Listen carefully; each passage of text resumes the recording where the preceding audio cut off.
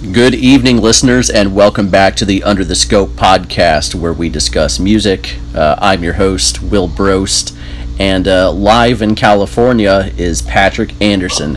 How's it? I'm upset. Oh, nice. That's pretty. Wait, are you actually upset, or are you just making a reference? I mean, I'm having a pretty good day. Oh, okay. But, that's good. That's good. But I'm upset. I'm looking at the track list to see if I can make a similar reference, and nope, it looks like you got me beat. It's okay. It don't matter to me. Oh gosh, let's start the Drake bad pun counter now. We're at 2. Let's see how far we can get. So let's see how many we can talk up. Oh Jesus Christ! Is there more from you, or is that this is gonna be the whole podcast from me. I don't have an opinion about myself. March 14th. Okay, no, that pun didn't work. That was a good day. Like an 8 out of 10. All right, we're done. So this is the Drake podcast on his new album Scorpion, and I'm excited for this podcast because we always have fun anytime we talk about Drake, whether on or off the podcast. We're fans of Drake. I think I can speak for both of us. A lot of recent fandom of Drake has been pretty ironic. Yeah. Yep. Yeah, his older works, I genuinely like. His recent stuff is just funny in a meme sense to me, and makes it slightly enjoyable because of that. It's lasting because it's like you can just make fun of it forever. Right. I mean, when I think of which is good in its own weird way. Like looking back at Views 2 years later, all I think about is like that Cheesecake Factory line. Oh my god! Just stuff like that. I don't remember the stuff I actually enjoyed on that record. It's just the meme stuff that stood out. So let's see if this record continued in that direction. I don't need to do an intro on who Drake is, right? I don't think so. Yeah. Our podcasts have been pretty decent with that lately because we've been recovering such high-profile people. Yeah, so many famous people, from Kanye a few times to Beyonce and Jay-Z. Even like Cardi B. People generally know who she is. Yeah. Drake. He's famous. So what can you say? He's a former child actor. He's among other things. So let's get into this record. Scorpion is a double album. It has 25 songs on it. It's 90 minutes worth of material. What did you think about it as a whole? I mean, we saw this earlier in the year with Culture 2, and once again, I'm like, why in the world? What makes you decide, oh yeah, I need over an hour and a half of myself over much of the same sort of stuff? That's my takeaway. It's not just that it's overly long. It's that it's fairly repetitive throughout. Just like, as you said, the new Migos record was similar in that aspect. But so I was like, whenever so it was said like it was going to be first half rap, second half R&B, and like I was like, ooh, that's kind of a cool idea because Drake's pretty good at both of those things, and I was like, okay, if he's doing straight rap and straight R&B, that could be kind of cool. That's basically releasing 2 albums, but like the thing is, like he doesn't really do that at all. Like, correct. He like throws in some R&B songs in the first half, and then on the second half he's rapping on a lot of them too. So like he didn't actually do that. Like he just created a really long Drake album. Like I think this record is half rap and half R&B, but it's just you don't know which tracks are going to be rap or R&B until you hear them, right? Like and it's sprinkled in the most random ways. There's not a lot of cohesion, like, in between things. Right. So, and I liked the R&B isn't hold on, we're going home. It's Ratchet Happy Birthday. We'll talk about that in a minute. Yes. But no, I agree with you. I like the concept of I guess the intended concept of making a half rap, half R&B double album, because people like Drake for different reasons. I tend to enjoy his more rapping aspect. A lot of people listen to Drake because of the hit songs and maybe some of the love songs. The Drake is a very versatile artist, and I think that if he gave us just a single album of both things, it really could have helped cohesion, number one, and then two, it would have given us a nice sample to pick from. This, however, is just a jumbled mess of tracks that end up not having much variety at all. And it's not just that; it's that it's boring throughout. It's filler. It's filler, like almost all the way through, and even some of the songs that I was like, ooh, there's some cool moments on there. That's basically it. Mm-hmm. There's just some cool moments. There's not a lot of songs on here that I'm like, oh, these are actually like really good songs. Right. I listed out. Yeah, I think Yeah. Go ahead. Oh, okay. Sorry about that. I think out of the 25, there's only 5 songs that I picked out that I legitimately flat out like. There's only a couple songs that I just absolutely hate, but most of it is just average, heartbeat monitor that doesn't move up or down, just that. Just dead. Nice. That's a good analogy. Yeah, that's just mind numbing. Right. Just I forget that I'm listening to Drake. That's 75% of the record for me. And I would almost rather it be bad but different than just the same mind numbing monotonous music for 90 minutes, Yeah, no, I completely agree. There's so much fat on this thing, and it makes the songs that are actually pretty decent in here, it makes them lose a lot of their own quality because they get lost in the mix. Because I had to go back a few times to this and be like, I know that I liked like a few songs on here, but I can't remember what they are because there's too many fucking songs on here. That's so you have to go back a few times and re-listen so that you're like, okay, that's what I liked. And it's like, yeah. Sorry, that's a really good point. Like an example, I guess for me personally, 8 out of 10 is one of my favorite songs on here. But same here. But it's stuck in between I'm Upset, Mob Ties, and Can't Take a Joke. So I had to go back and I'm like, okay, which of these 4 is actually something I enjoy versus just, again, filler. So I don't know. That's a good point you brought up, though. Yeah. And, so I don't know. The marketing on this thing, it's just like, I don't know really what I expected out of this.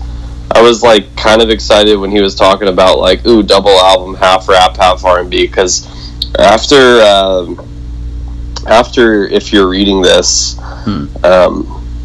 that kind of sold me on the fact that Drake can really rap when he wants to rap, and he raps really well on Nothing Was the Same too at certain points, but that's mostly his R&B stuff. So when I'm hearing that, I'm like, oh, maybe he's gonna sort of consolidate both of these characters into an album, and this thing is it's just missed opportunities all the way through because he is a good rapper. I wanted to hear him kick ass on some songs, but it's just so bland. There's nothing memorable really coming out of this thing, and it sucks because he's now he's got this image that's just sort of crumbling right before his eyes because of that one Pusha T verse. Yeah. And it's not completely crumbling because he's Drake and he's always going to have his stands. Right. But that really sort of put a dent in his image, and now he's releasing this thing which is it's so very average. It's not something that is a Drake caliber album. You know what I mean? And it's amazing too because Drake is at the top of the rap game. He has been for a long time now. But I don't think he's put out a project I would consider good since If You're Reading This, It's Too Late. He's dropped 3 straight subpar at best records, and yet he's still the most popular artist out right now. He just broke the Beatles record for most songs on the top 100 at one time or something like that. Yeah. With this, an album that has 2 or 3 songs I would actually consider potential hits, and he broke the Beatles record. And people are they're going to listen to Drake no matter what. It doesn't matter how dull or boring or uninspired it is. They're going to listen to Drake. Yeah, it does. Yeah, it doesn't matter, and they're going to love it. Oh, they're going to love it. Just all they want to hear. All they want to hear is Drake. They don't care what he's actually saying or what the beats are like or what the music is like. It's just like, if Drake's on a track, they just want to hear him talk. Whatever. I think he has a lyric on Nothing Was the Same where he's like, this wasn't made for the radio, but they'll still play it though, because this is that new Drizzy Drake, that's just the way it go. Something like that. Yeah, that's on the intro track. Right. And he predicted his own future here. It really doesn't matter what he puts out, people are going to eat it up. Yep. Critics haven't been eating it up, though, to be fair. Yeah, no, I agree. So this makes me like, and I've said this on like the past few records too, and more specifically on More Life, but like, does this like confirm Drake's like creative complacency? Mm-hmm. Like, it does this just like show like this dude does not really like, he's not worried about changing anything. He's more worried about maintaining an image or like just selling a brand, basically. Like, it doesn't feel like he's as ambitious on changing the rap game or finding creativity in hip-hop. He's just focused on making stream numbers or upholding his brand. I think that's a good topic to kind of ponder about. It's weird to suggest that a rapper who's always been successful has sold out, but maybe that's the case here. Something because I thought among the same lines where it's not that I just dislike the music, it's that I think there's an underwhelming lack of creativity across these past few projects, as you mentioned. There's a line on the timeline of Drake. There's a line at some point in early 2016, I think, or maybe late 2015, where him and that Meek Mill stuff happened, and Meek Mill called him out on using all of these ghostwriters, and then everyone was like, oh, Drake uses ghostwriters, and so it was like before the ghostwriters incident, he was making legitimately creative music, and then after the ghostwriters thing, it's just been a creative downfall. So now I'm wondering how much impact those ghostwriters actually had on him, like how much heavy lifting they were doing on his earlier stuff. Yeah, part of me wants to believe it was a significant amount, but the thing is too, like, I've always been, well, not always, but like, because that only happened a few years ago, so I can't be like, oh, I've always been an advocate for, but I've been like, I haven't been like, Drake is just a terrible artist because he uses ghostwriters like that. I haven't been of that mindset, because even if he's using ghostwriters for Nothing Was the Same or Take Care, whatever, those albums that I think are genuinely good albums that he released, like, even if he was using ghostwriters for that, like, it's fine. I mean, like, it's still, like, I'm judging the project as an album. It takes away from how much talent, I guess, natural talent and creativity is actually coming out of Drake as a person. But I like when people are like talking about like, oh, well, does this make Nothing Was the Same like not as good of an album? Right. I'm like, no, this is still like a team effort. It's always a team effort when you create an album. And like, I don't care if he's using ghostwriters. Like, honestly, I'd prefer he uses ghostwriters if he's going to put out more stuff like Nothing Was the Same. Right. Instead of not using ghostwriters or using minimal ghostwriters and put out stuff like Views and this. Like, the important thing at the end of the day is that you create a good album, whether you actually did it or not. Yeah, I agree from your perspective, because obviously we're the kind of music listener that judges albums on the sake of how great the album sounds and how great the artistic vision was executed and all of that kind of stuff. So from the standpoint of, does it matter that Drake's using ghostwriters to make really great music? No. Like, I'm listening to the music, I think it's great, I don't care, I don't want to hear how the sausage got made, you know?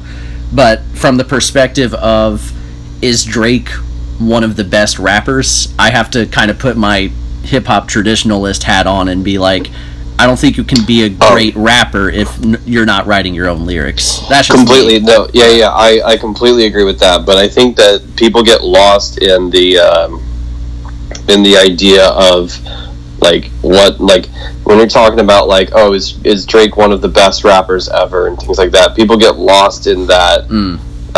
They get lost in that, and then they start taking it as like it reflects on his albums as a whole. Like, right. Kanye's not one of the best rappers ever. He's not even correct. Not even close. Right. But he's one of the most important hip hop people to ever come through because of, you know, what he created over his career. Right. So like, you know, like, I mean, it's different sort of things, obviously. But people get lost, I think, too much in that idea of like, with hip hop especially, of like, you're not actually creative unless I can consider you one of the best rappers of all time. That's a really good point, and I think hip hop listeners try to dumb down the criteria of what makes a good hip hop album. It's really just a 2-point thing. Are the beats good? Are the lyrics good? If you get 2 checks, good job, you're a great rapper. But there's more to hip hop music than that. It's the way the vision is orchestrated, the kind of intangible stuff that Kanye does, or Drake or Kendrick. It's all the in-between stuff. But people like to focus solely on, well, does the beat slap, and is he a good rapper from like a lyrical perspective? Yeah, which I get, but right. So because you get people like, you know, old heads just crapping on Drake because he doesn't sound like Black Thought, and it's like, okay, he doesn't have to sound like Black Thought, you know. He can, yeah, go listen to Black Thought. Right, and honestly, go listen to Black Thought. That EP, seriously, he put out a good project this year. Yeah. So before we kind of dig more into the record, I kind of had another tangentially related topic that I wanted to talk about, and I figured I might as well shoehorn it in now. This Drake's Spotify publicity thing, have you seen much about this? Not really. I know about, like, he broke that record, but I don't know if there's more stuff or not. So strictly from a perspective of publicity, if you go on the Spotify New, or like New Music Friday or whatever, okay, all the playlists and everything that it was all Drake. His face was on the cover of every playlist, everything. It was just full. It might as well have been a Drake fan page, and that's whatever. He's really popular, but all of the, like, literally every playlist had Drake's face on it. Even seemingly irrelevant playlists such as the ambient chill playlist. It was just a picture of Drake. Oh my god. So, and apparently people got pretty pissed because they're like, hey, Spotify's not just Drake, it's supposed to be about the smaller artists too. And so apparently Spotify was giving refunds to paying members who were calling in and complaining about it, which one tells me that I need to do that because I'm a paying member. So kind of a 2-part question. 1, do you have thoughts on any of this? And 2, now that Drake is ambient, which ambient record do you think is better, Scorpion or Music for Airports? Yeah, now this puts a whole new perspective on what I think about Scorpion. This might be my album of the year. Well, and, ambient album. You always talk about how you're such a big fan of ambient. Now Drake's in the circle. Yeah, do you care if Spotify's promoting Drake a little too much? Drake is changing the landscape of ambient. This is a genius move. We just got done saying he's not creative, and now he's making ambient rap, Hey man, that's all it takes. Yeah, so I mean, I didn't know about that because I don't use Spotify. Right. But I think it makes sense though, because Spotify is such a trendy music platform. Like, it definitely doesn't seem like out of the question. Like, if I saw something like that, I wouldn't be like, I'd be like, what the hell? But I wouldn't be like totally surprised to see Spotify did something like that. Yeah. But that is kind of shitty. That's like definitely saying like, you know, like we know we're gonna make royalties off of this dude, so like we're just gonna like shove it in your face to listen to him, right. Which is, you know, not very cool. Yeah, people have been calling it spam and stuff like that, and I get that there's artists other than Drake, and I do agree that like it does suck from one perspective that Drake is just all over Spotify, even though there's excuse me, a ton of musicians putting out music that could really use the exposure. But the other thing I was thinking about, gosh, excuse me. Bless you.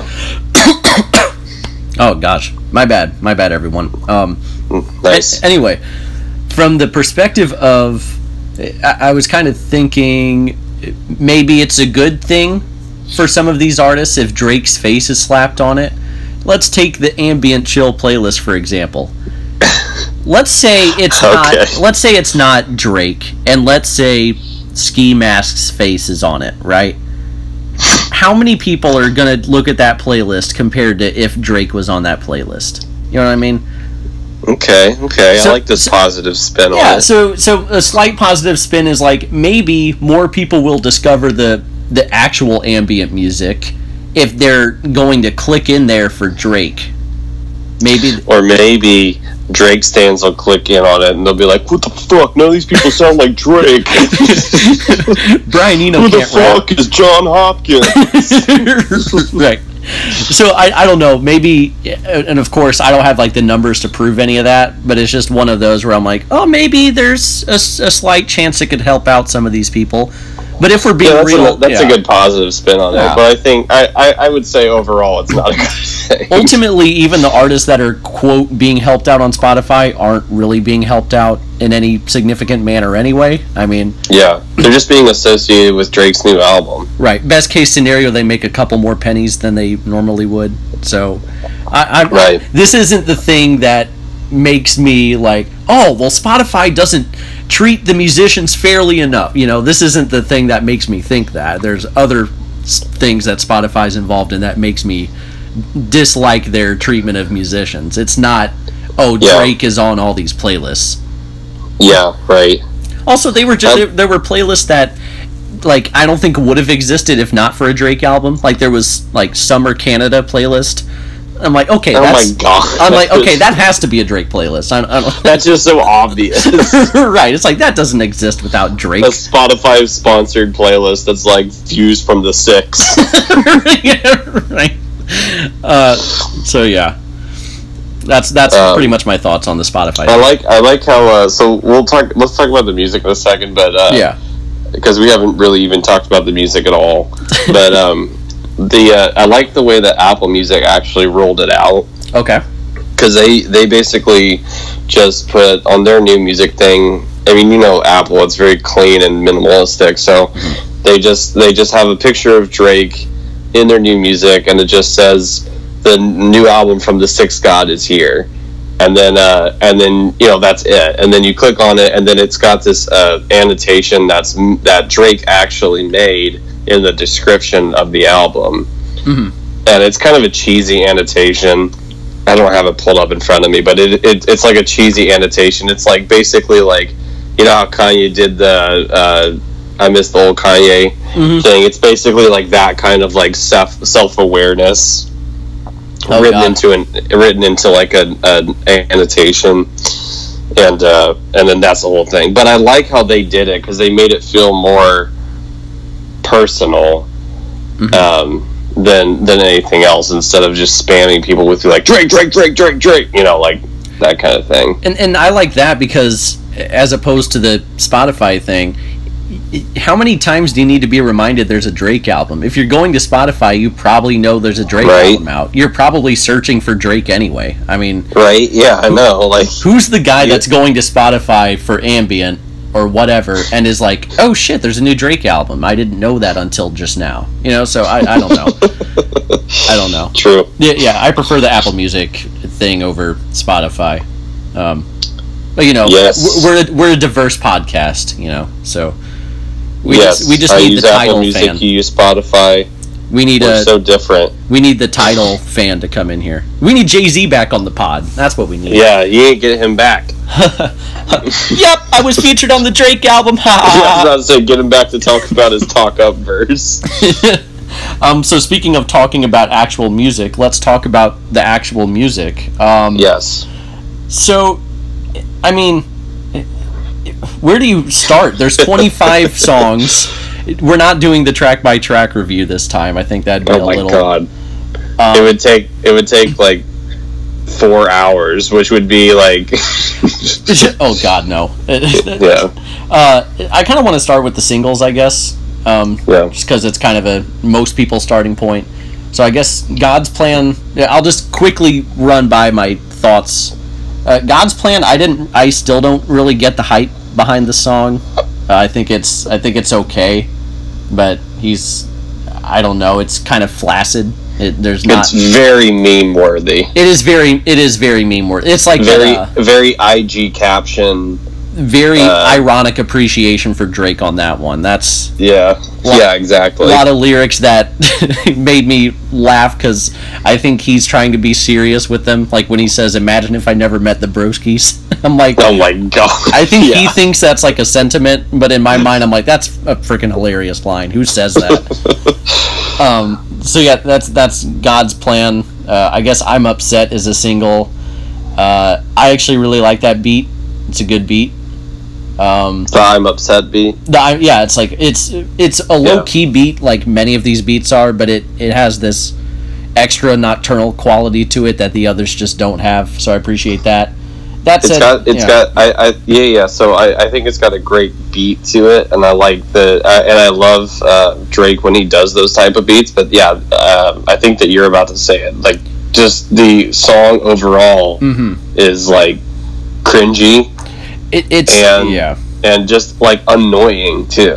I just find I hate to keep using the word boring, so I won't say boring, I'll say bored. He sounds bored on this song and on many other songs. It's like he doesn't want to put in the energy into the song. So while I like the beat, a lot of the beats on here, but especially this one, they're so low energy that it brings down Drake's energy and makes him sound, boring to listen to because of that. Contrast that with the next single, Nice for What, which was easily my favorite single on here. It has the Lauryn Hill sample. It has the more up-tempo beat. And because of that, it brings out a little bit of fire and energy into him. I'm not saying he's out here, he's not Twista or anything now, but he's at least showing, he's giving some effort lyrically and flow-wise and all of that too. I think God's Plan honestly is my favorite out of the singles. Okay. Just because like it is like very meme worthy, but it's Drake. It's Drake now at what he does best, I think. And what he does best is creating like super trendy, just super trendy music, and he nails it on that. I don't think it's the best, but like all three of these, I don't really care for that much. Okay. At all. Like, but I think God's Plan is the more memorable one for me, just because he does a good job of just creating what he intended to create, which is a super trendy, hip hop pop song. Yeah. So I think. But I agree with you. I do like the Lauryn Hill sample on here. I think the beat's really nice on this. But again, I don't know. I don't feel very impressed by it overall. I'm just I think and most of this just feels like that. Like it feels like an effort to listen to this because I'm just like I'm so just zoned out and bored by the end of it. It is a chore. I think you're right though. I think God's Plan is probably the more memorable single, even though I prefer Nice for What. I think Nice for What would have been a little more memorable had he not already sampled Lauryn Hill on a couple songs before. I mean, he's gone to that well a couple times. Yeah, now it's like almost obvious. Like, oh yeah, there he goes using Lauryn Hill again. Yeah, it's Lauryn Hill samples, references to Aaliyah. That's just his thing. He just that's his favorite snack. He just goes over to let me go through Lauryn Hill's discography. Oh, I like that. I'm gonna throw that on this album. Right. I don't know. There's other artists. There's other R&B artists. Not that I don't love Lauryn Hill, but he's just it feels like he's been exhausting his role models on his own albums, basically. It has been. Before we stop on like God's Plan, what did you think of the video? Did you watch it? Yeah, the video. Yeah. I don't know. It's kind of. I mean, it's Drake. Like, yeah. The song and the video are just so fucking Drake. You know what I mean?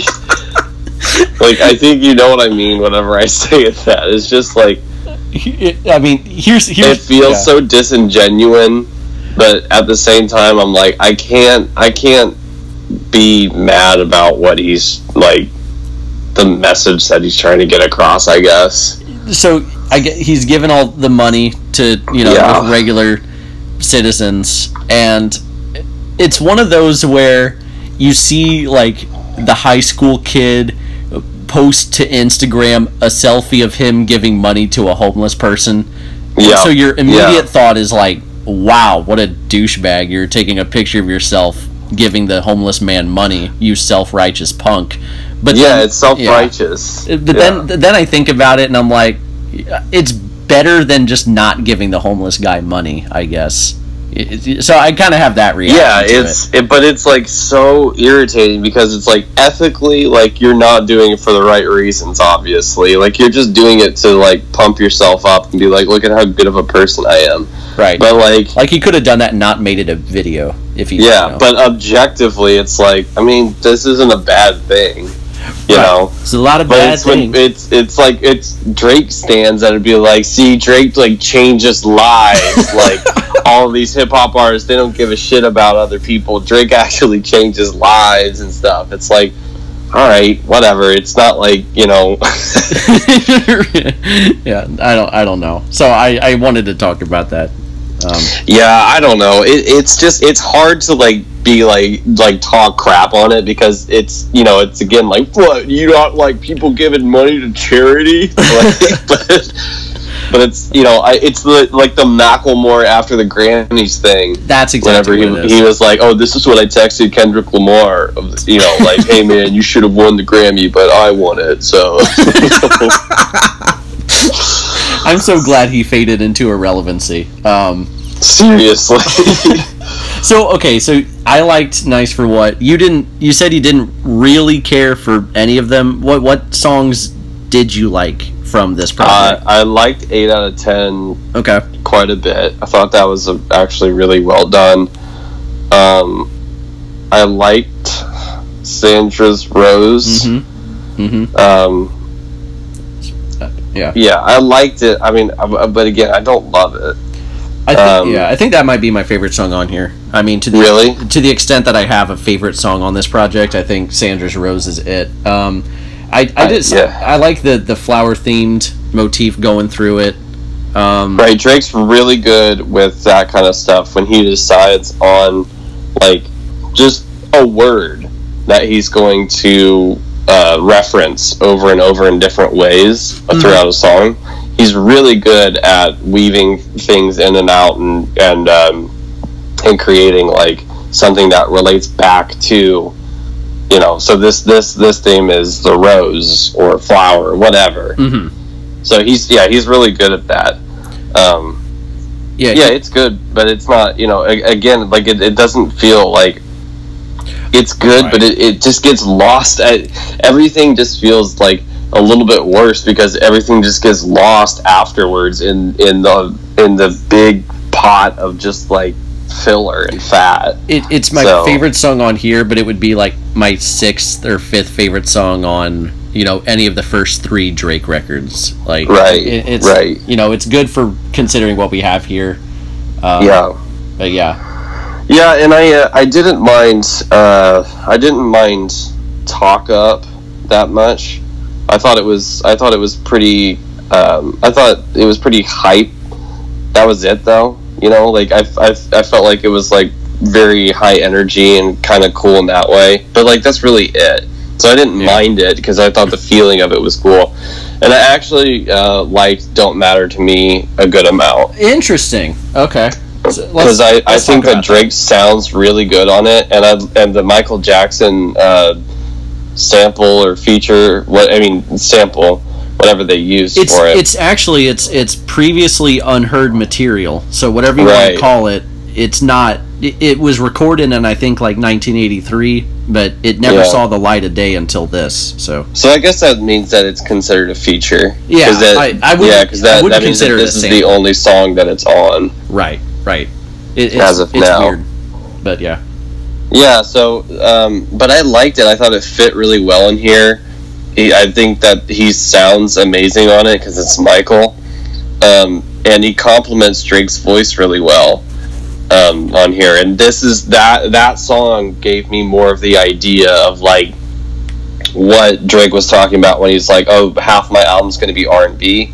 That song gave me more like feeling like, oh, this is what I was expecting. This is the kind of things that I wanted to come out of this album. Because I think I honestly prefer Drake's R&B side. Interesting. Like when it takes over. Mm-hmm. I like his rapping side, but I think when his R&B side takes over, it's just better. Like I just get a better product from him whenever that comes out. Interesting. So, because my favorite Drake tracks I would consider to be like the tracks where he's not even doing a hook or anything. He's just like a 5 a.m. in Toronto, or Lord Knows off of Take Care, or Tuscan Leather, where he's just rapping from like start to finish, no hook. He's just bragging about all of his success and reflecting on where he's at in life. Those are my favorite Drake tracks. I love those too, but I think that like I just get pulled in, I think, a little further to like, Hold On, We're Going Home, or you know, I don't know, the hook heavy songs are good too. But then it's also like, I feel like it's his R&B shit, like there's less good quality stuff there. You have to sift through a lot more. But I think that there's like the real like Drake gold comes out after you've like sifted through a lot of the R&B bullshit that he goes through. So, because I think Hold On, We're Going Home might be my favorite Drake song, honestly. Well, Passion Fruit is one of the best songs I've ever heard him put out. Passion Fruit's a good Exhibit A for the point you're making as far as letting the R&B take over. That's a really good song. Yep. And then I don't know, he's just really good with that kind of stuff when he's sort of taking a step back and letting his like atmosphere take over, because he's got a cool aesthetic most of the time. He does, but he gets so fucking wrapped up in himself, or you know, just making a song that can top charts, or you know, just whatever. Like he gets very self-indulgent in his own shit, and this is what is coming out now. That's what I'm feeling like. I'm not seeing him like thinking outside of himself in a bigger picture and being like, oh, like I have the ability now to really shape things. He's just more wrapped up in like, okay, I'm gonna make a rap song that sounds like this, and then I'm gonna make a rap song that sounds like that, and then I'm gonna make an R&B song that kind of sounds like this. That's it. And then he's you know, that's a really good point. I'm glad you made it, because I didn't even think about that. But you're right. Typically, artists at the top of their respective genres, there's like an unspoken responsibility to try to, you know, give it your A game when you're at the top. Like even Jay-Z at the peak of his powers released like American Gangster, which was like kind of a concept album / soundtrack thing, or like when Kanye was at the top, he put out Yeezus, you know. Right. So it's like these, they're still willing to take risks even though they're at the top. Or, you know, Kendrick putting out To Pimp a Butterfly, obviously, after Good Kid, Mad City, where he could have just continued to ride that wave. But Drake is just kind of like, you know, I've made it to the top. I don't feel like I have anything to prove anymore. And it's just the result. I mean, you see it in the results. So yeah, it just seems like creative exhaustion. Just, you know, not really caring as hard. Yeah. And I don't know how you defend that as a Drake fan when you're talking about like I'm looking on Genius right now, because I always have Genius pulled up when we do these podcasts, and just like these comments. I read a ton of Genius comments too. Do you see these? Like, this thing just like fire emoji. OMG, this album's gonna be so legendary. Album of the year for sure. Like, this. You know, take a guess at when that was written. By the way, this is 3 months ago. This album is 3 months from coming out, or 2.5 months from even coming out, and they're just like, album of the year. I wish I could remember like most of these comments that I read, but the one that comes to mind now is on the very last track, March 14th, because it's the last song on a 25-song record, and the top comment was something like, who else just binged this album? And I'm like, how old am I? Binging an album? Binging an album? Back in my day, isn't that just called listening? That's to what an I'm saying. album? Back in my day, we used to just call that listening to a record. Who else binged like, okay, it? Binging is like, oh, I just watched 4 hours of like, you know, some show, and this is like, it's still just like an hour and a half. It's not that Binging long. implies that we used to get records like one song a week until eventually the entire season was out, and then we could listen to the album. God. Who else binged? Who else just got done binging this album? Like, I can't believe that. I was like, I am so old. I can't connect to anyone anymore. That's incredible. I do want to get to some quote-unquote favorite lyrics, but I did kind of want to talk about a couple of my other favorite songs, just because there's only a couple more. Because 8 out of 10 we talked about, Sanders Rose we talked about, Nice for What we talked about. The best R&B-ish song on here, I thought, was After Dark. I thought that song was pretty good. I think after these past few podcasts, I have to just accept that I think I'm a Ty Dolla $ign fan now. Right, yeah, I know. I think, because he sounds great on this song, again. This dude is like such a good feature. Like, it's crazy. I think that's what it is. I think he's just maybe the best, like the Akon role. He's kind of fitting that niche right now. But I think I prefer him to Akon.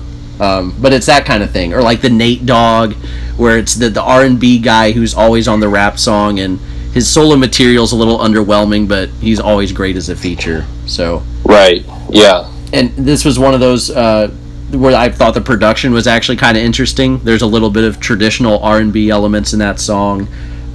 Drake's voice, I think, sounds really good on this song. His singing voice.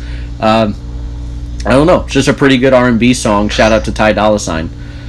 Yeah, I didn't mind this song. I want to point out one thing though. Mm-hmm. Yes. How many goddamn times are we gonna get this fucking spoken word outro? Oh my god! Yeah. At the end of a Drake, like, In My Feelings, sort of R&B track. Oh like, my god! There are so many of them on here. It's become so obvious now. Right. It's because he doesn't know how to end a song, it seems like. So he just ends it by either doing that or putting that Plies meme at the end of a song. Like, that's how, oh my god, that's how 8 out of 10 ends. It's one of my favorite songs, but like the last third of it is just a Plies audio. I'm like, what the heck is any of this? Why are we... Yeah, it's bizarre. It's just like... No, that's a good point, because they're all over this record, and it's not like this record needed to be longer, but here we are. We have all of these spoken word fake deep things. One more favorite song, and I'm just gonna say it. Ratchet Happy Birthday. Okay, yeah, I'm not mad about it because I understand that it's not supposed to be serious. Right, and that's why I like it, because it's you know, everyone hates this song, and when I first listened to it, I was like, what the fuck am I listening to? Because this came right after Finesse, which was the most boring song of all time. Oh my god, yeah. That and Peak, by the way. Those are the two most boring songs of the year. I couldn't tell you what they sound like right now. Yeah. But Ratchet Happy Birthday comes in with this little piano beat, and he says, "It's your fucking birthday." And then he does this, like, overly excessive auto-tune. It's just, like, it's ridiculous. It doesn't even sound like Drake. And then he comes in with the, "It's your brrr." Like, this song is hilarious, and it's Reese's Pieces. Oh, I wrote that down. You talk so tough, I know you're soft like buttercups. Reese's. But here's the thing, it's not just, I actually unironically enjoyed this song too, because it's one of the most fun songs on here, first of all, in an album full of songs that are just objectively not fun. He doesn't take himself seriously, as you mentioned, which I think is good, because one of my criticisms of him in the past has always been Drake takes himself way too seriously on issues that aren't that serious. Like calling your ex-girlfriend, he makes that way too serious. Right. Yeah. And so he's kind of poking fun at himself, and it's a little self-aware, and also musically it's a little experimental for him. I appreciate that. It's off the beat. There is no other Drake song that sounds like Ratchet Happy Birthday. So it's more of an appreciative thing. It's not like I'm going to be playing this song all year, but in context of the album, I like when this song comes up if I'm listening to it front to back. So that's my thoughts on Ratchet Happy Birthday. I like that take on it. I'm going to say, like, objectively, I still think it's, like, a bad song. But, like, I do like... I mean, it's just hilarious. So, like, I don't know, like, I'm not gonna listen. The reason I don't want to call it, like, something I think that is, like, good is because, like, I'm not just gonna listen to this on my own. Like, if I'm with people or whatever, you know, and it's just, like, bullshit, and this song comes on, it's gonna be hilarious. Like, I understand that. And that's gonna be great, but this is like if I'm listening by myself, I'm like, this is so stupid. You got Party Next Door in the background going like birthday, just like, oh, birthday, happy birthday. I listened to this at work for the first time, like the first listen through. I was doing this at work, and it was great for work because this is an ambient album. But when the first time it got to that, it's your brrr, I laughed my ass off in my cubicle, and like thankfully no one was there yet because I got in early. But wow, nice. I was like, nice. He really just did, like, of all the times Drake to do a gun effect, it's your birthday, but okay.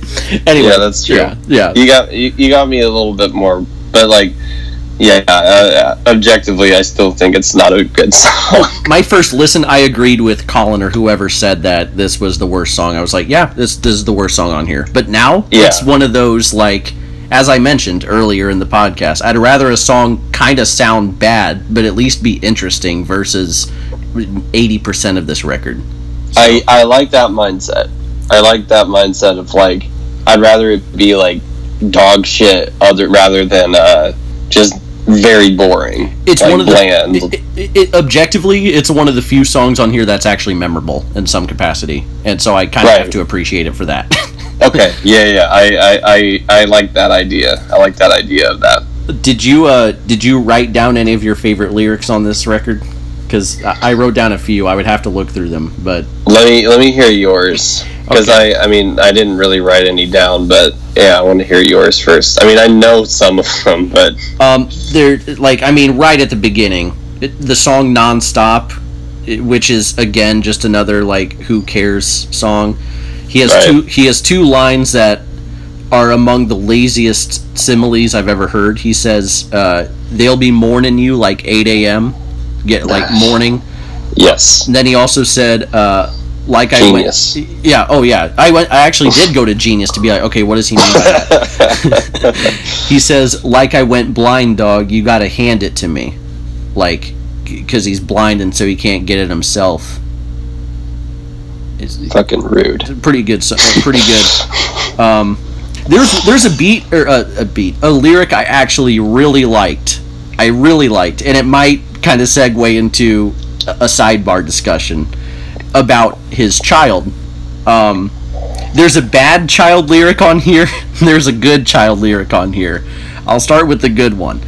Yes. On 8 out of 10, he says, the only dead beats is whatever beats I've been rapping to. Yeah, I thought that was cool as hell. I thought that was like the best one-liner on this whole thing. That's how you handle that.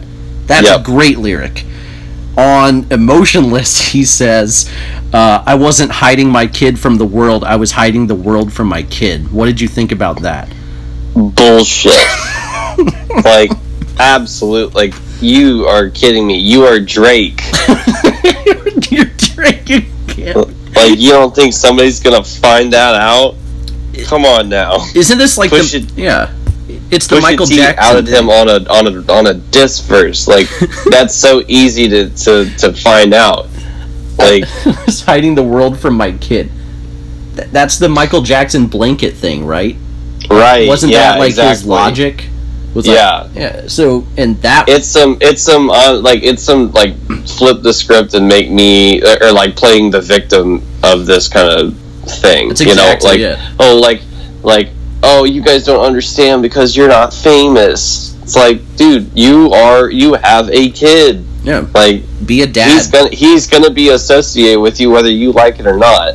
So, you know, and like, also, what a shitty thing for his kid. Like, if he's talking about like, oh, I'm hiding the world from my kid. Like, fuck, like, that kid is still a kid. You still like, why don't you be proud of him and be like, hey, this is my kid. That's all. Like, a kid doesn't give a shit. It's everything revolving around his child on this album. Except for that Deadbeats line, I thought was either in poor taste or cringy or something. Yeah, I mean, the entire March 14th track is some sob story bullshit about like why you should pity him instead of like being like, you know, what's wrong with you? Why did you do this? Why are you hiding this kid? You know, no answers. Just like basically being like, you guys don't get it. You know, like nobody's ever been famous and had a kid, or nobody's ever been in his shoes before. It kind of it humanized the child for me. Adidon, I guess. It made me actually sympathize with him, which I don't know why I didn't really think about it before. But if I'm him and I'm listening to this album and these songs especially, I'm like, well, shit, this is what you think? Like, this is how I'm viewed in your world? Like, that sucks for a kid to hear. And it's his dad. I mean, it's kind of fucked up. Right, like that's all that Drake is going to be to this kid is his dad. It's not like this kid's not going to grow up and being like, oh, that's Drake. Oh, and that's also my dad. That's not how it's going to work. Right. He's just dad to him, and so like this whole March 14th track I've got a real problem with, because on the other hand too, he's not like actually making any efforts to, well, his kid's like a little, I'm assuming he's a baby, so he's not talking to his kid anyway. Right. But like, he's not making any efforts to reach out to his mom or, talk to, like, go and see his kid or anything like that, which he kind of addresses on here. But he's, like, instead of doing any of that, he's making a track about how he's not doing that. He's making this for the kid, and he's like, oh, like, we'll talk more when you hear this. It's like, dude, like, just go and be in the kid's life. Don't make a sob story track about, like, how you wish you could be in his life. Like, it's totally possible that you could do that. It just takes, like, you prioritizing that. Right. And I can't prove what I'm about to say. Don't take this as like me being accusatory. I don't know what Drake's motivations are. But when I heard this, my initial thought was, he probably doesn't even talk about his child if Pusha T doesn't even bring it up. Yeah, I mean, it's hard to say that, but yes, I mean, like, it's pretty coincidental that this track comes out now. Right. Like, I have a hard time believing that he's including this track on his album without the Pusha T verse ousting him on this whole thing. Yeah, it's a pretty big coincidence. So, and it might just be a coincidence. I kind of want to give him that benefit of the doubt, but. Well, I'm not hiding my child from the world line is definitely not a coincidence. Right, that is, he actively said that. So that was the worst lyric on here, I think, among a bunch of other really bad lyrics, such as, I would rather lose my leg than lose their respect, but that will never happen the way I'm watching my step. What the hell? These are so stupid. What's this one? Oh, half of these are Ratchet Happy Birthday lyrics. Oh, yes. My Mount Rushmore is me with 4 different expressions. Yeah. That's just one I've seen on Twitter like a billion times by now. I think that one's kind of funny because it's like, again, it's an IG caption line. Like, that's basically what he made it for, and he's really good at doing that stuff. But it's like objectively, it's like a really shitty rap lyric. Here's another good one. Life too short, I gotta get it before they blow the whistle, alluding to the song Blow the Whistle by Too Short. I was like, oh, that's okay. That's a classic Drake lyric. Yeah, not too bad. But that's the thing. There are some pretty bad lyrics on here, but there aren't as many views level bad lyrics on here, which is kind of a shame, because I can't enjoy this record as ironically as I enjoy some of his worst lyrical material. And I wish I could. That's actually a pretty good point, because it almost feels like he's trying on here, and that makes it even more like, oh no. Yeah. I'm just saying, like, if you're gonna make this a bad album, I'm just saying you could do better or do worse. This is like the first time in this podcast history where I wish this album was just a little bit worse lyrically, because I think I would enjoy it more. I think at least have some lyrics that you can quote like a year from now and be like, how did he just even say that? And I've seen the movie 7 Pounds with Will Smith, and I've seen The Room. Now, 7 Pounds is, I guess, from a critical perspective, a better movie. But I enjoy The Room more, because even though it's worse in every aspect, it's much more entertaining. And those are very strange movies to compare to each other. I was like, what's the most average Oscar bait movie I can think of versus The Room? Okay, I get what you're saying. Yeah. I'm saying Views is The Room. It's not good, but there's a lot of unintentional humor to it that I do not get on Scorpion. Did you have anything else you wanted to talk about before we got to final thoughts? I don't know. We didn't go through every track on here, but I'm disappointed in what the Final Fantasy track actually turned out to be about. Spoilers, it is not about Cloud or Sephiroth or anything like that. It is, or anything Final Fantasy related at all, or anything nerds can relate to. Yeah, I was pretty upset about that. It's the most sexual song, I think, in Drake's discography. But speaking of that song, another shitty ass Drake line. Yeah. The slashing like Guns N' Roses. He says that like 3 times too, because it's part of a bridge or something like that. Yeah, was it cashed out, my neck is frozen, careful when we're mixing potions, slashing like Guns N' Roses. Like, here's my thing with this song too, is like the first stanza of it is it's very sexual. He's talking about his dick and like how nasty he wants to be with her, which is fine.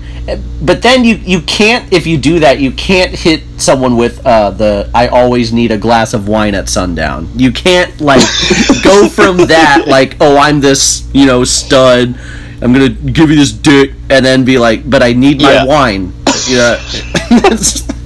It's him just showing that he can be both sides, right? Right. yeah. And he also knows video games because he named his track Final Fantasy.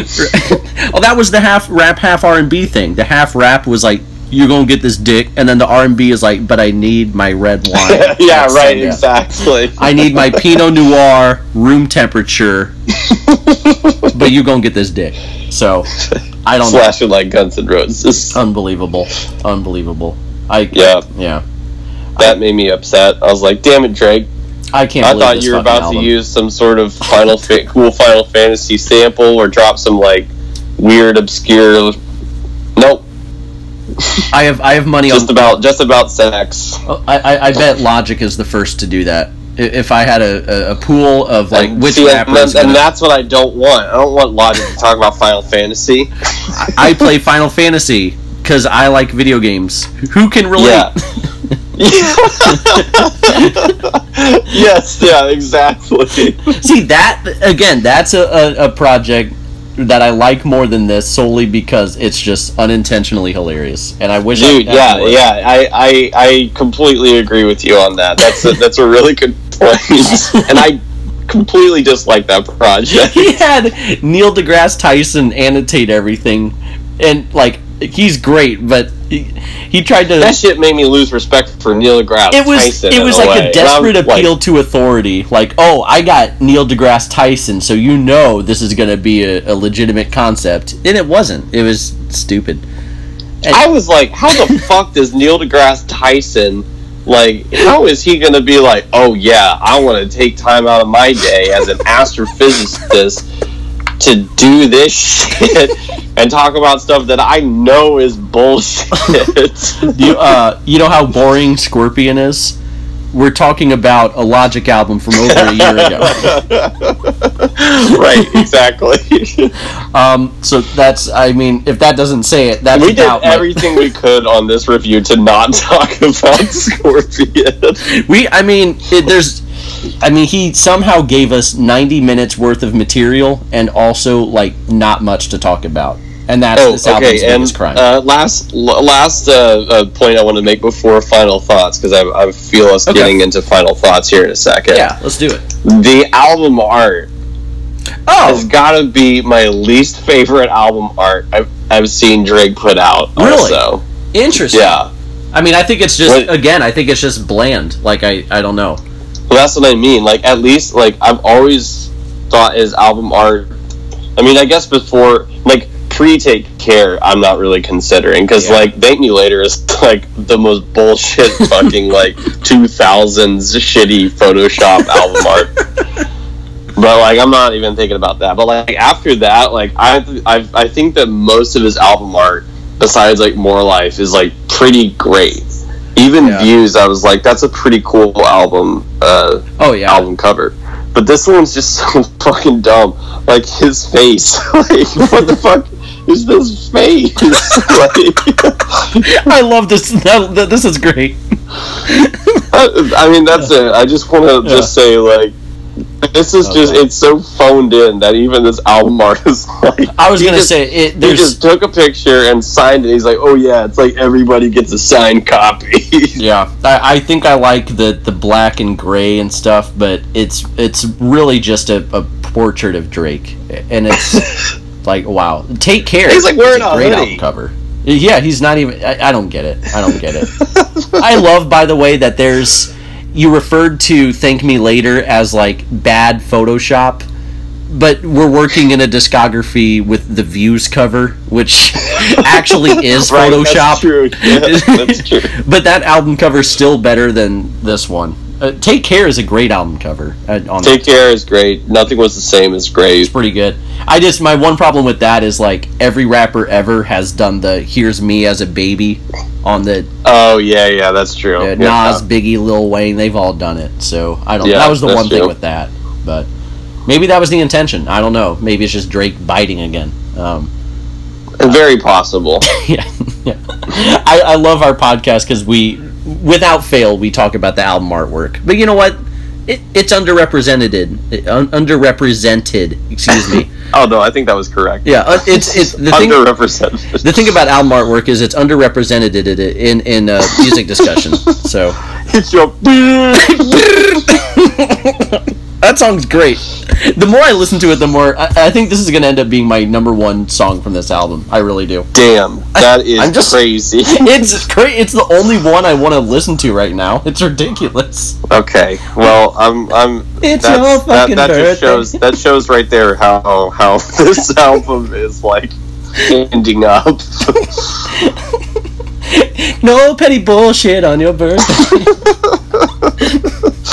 Let's do final thoughts, I guess. Yeah, let's talk about it. Oh wait, who's going? Me? Yeah. You go. You usually go first on final thoughts. That's right. Thank you for reminding me. I forget. Yes. All right, so as We're too slap happy from Oh my god. It's your fucking birthday.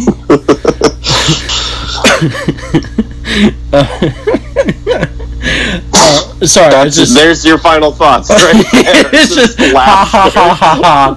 2 out of 10. No. So I'm a fan of Drake, as I've mentioned, which I shouldn't have to qualify, but I think I have this reputation among people who know me as being more into like more lyrical hip hop or more underground hip hop, experimental hip hop, whatever. But I am a fan of Drake. I have been since Take Care. That album in particular holds this sentimental value with me that most albums do not. Nothing Was the Same, I think, is a great hip-hop record and probably Drake's best. If You're Reading This I think it's actually pretty underrated now. I've really come around on that project in retrospect. At the time, I was a little lukewarm, but now I'm like, oh, you know what? That was actually a pretty good rap record. Since then, however, Drake has consistently delivered one overly long, subpar, quasi-hip-hop, quasi-R&B record after another. Views, More Life, Scorpion, they're all over 20 tracks. He can call them playlists. He can call them double albums. It's all semantics to me. What he's giving us every single time is just average material filled to the brim with as many songs as possible, because more songs is more streams equals more money. And I don't care that Drake cares about money. This is his profession. This is what he does for a living. Whatever, that's fine. But as a fan of his music, I kind of hate that he cares so much about his money and like seemingly not at all about his artistic output.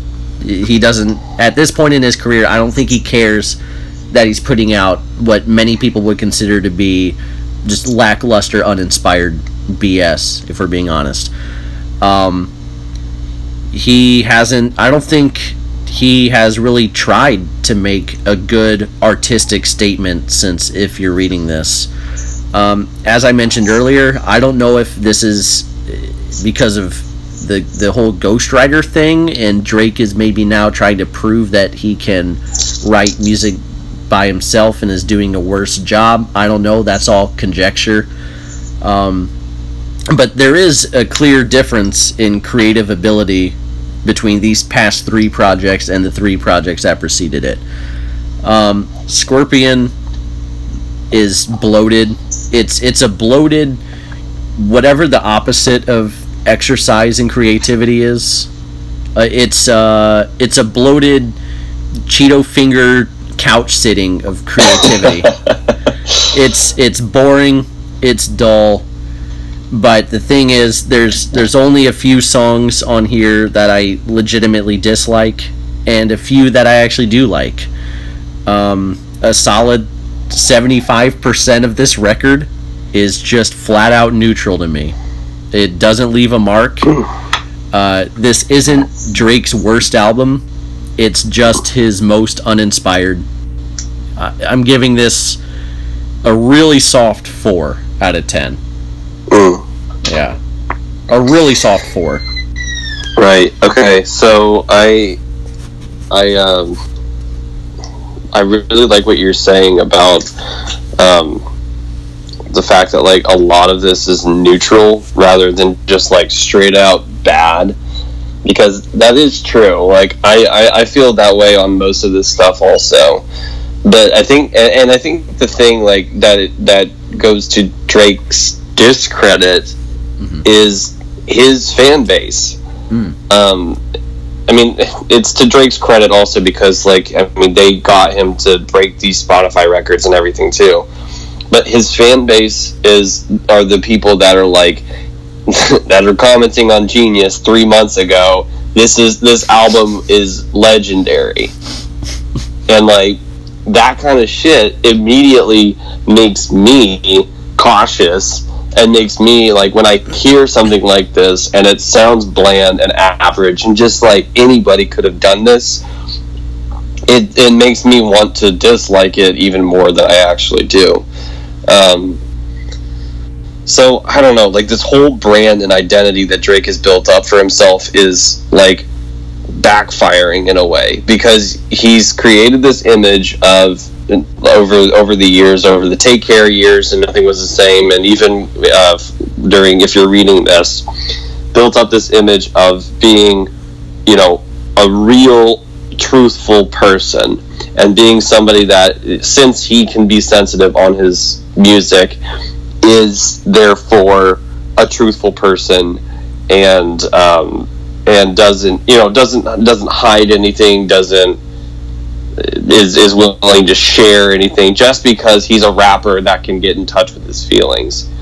So he's built up this brand, and that resonated with people. It resonated with me when I first was hearing Take Care, and Nothing Was the Same. Both of those albums are, you know, some of the earliest hip-hop albums that I got into, because I got into hip-hop pretty late. And, you know, I don't discredit those at all, but those albums and what he's done now have basically turned his fan base into a bunch of people that respected him as an artist that is like himself completely, into a bunch of disingenuous fans that don't care what he puts out as long as he's putting out new content. And it's sad to see this happen, and but it's even more frustrating to see that like they're the people that are going to keep him alive for years, because they don't care. They're just going to listen to it and it doesn't matter. So it's hard for me to take that aspect of like that bias that I also have against his fans out of listening to his music when I don't feel great about it. Because yeah, overall I'm just kind of like whatever. Like there wasn't anything on here that I was like, oh, this is one of the worst songs of the year.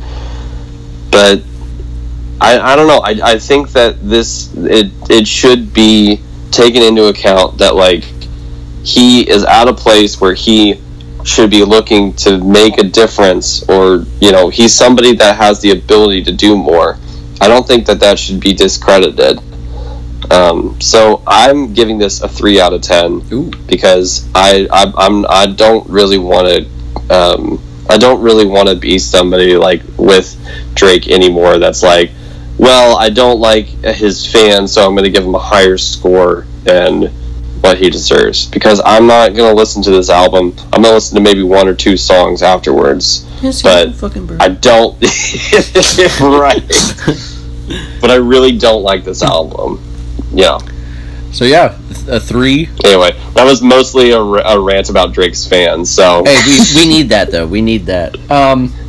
I really like the point you made about Drake's reputation as being this honest guy, because I was kind of thinking there's this halo effect where if someone's honest, you assume that they have all of these other good qualities.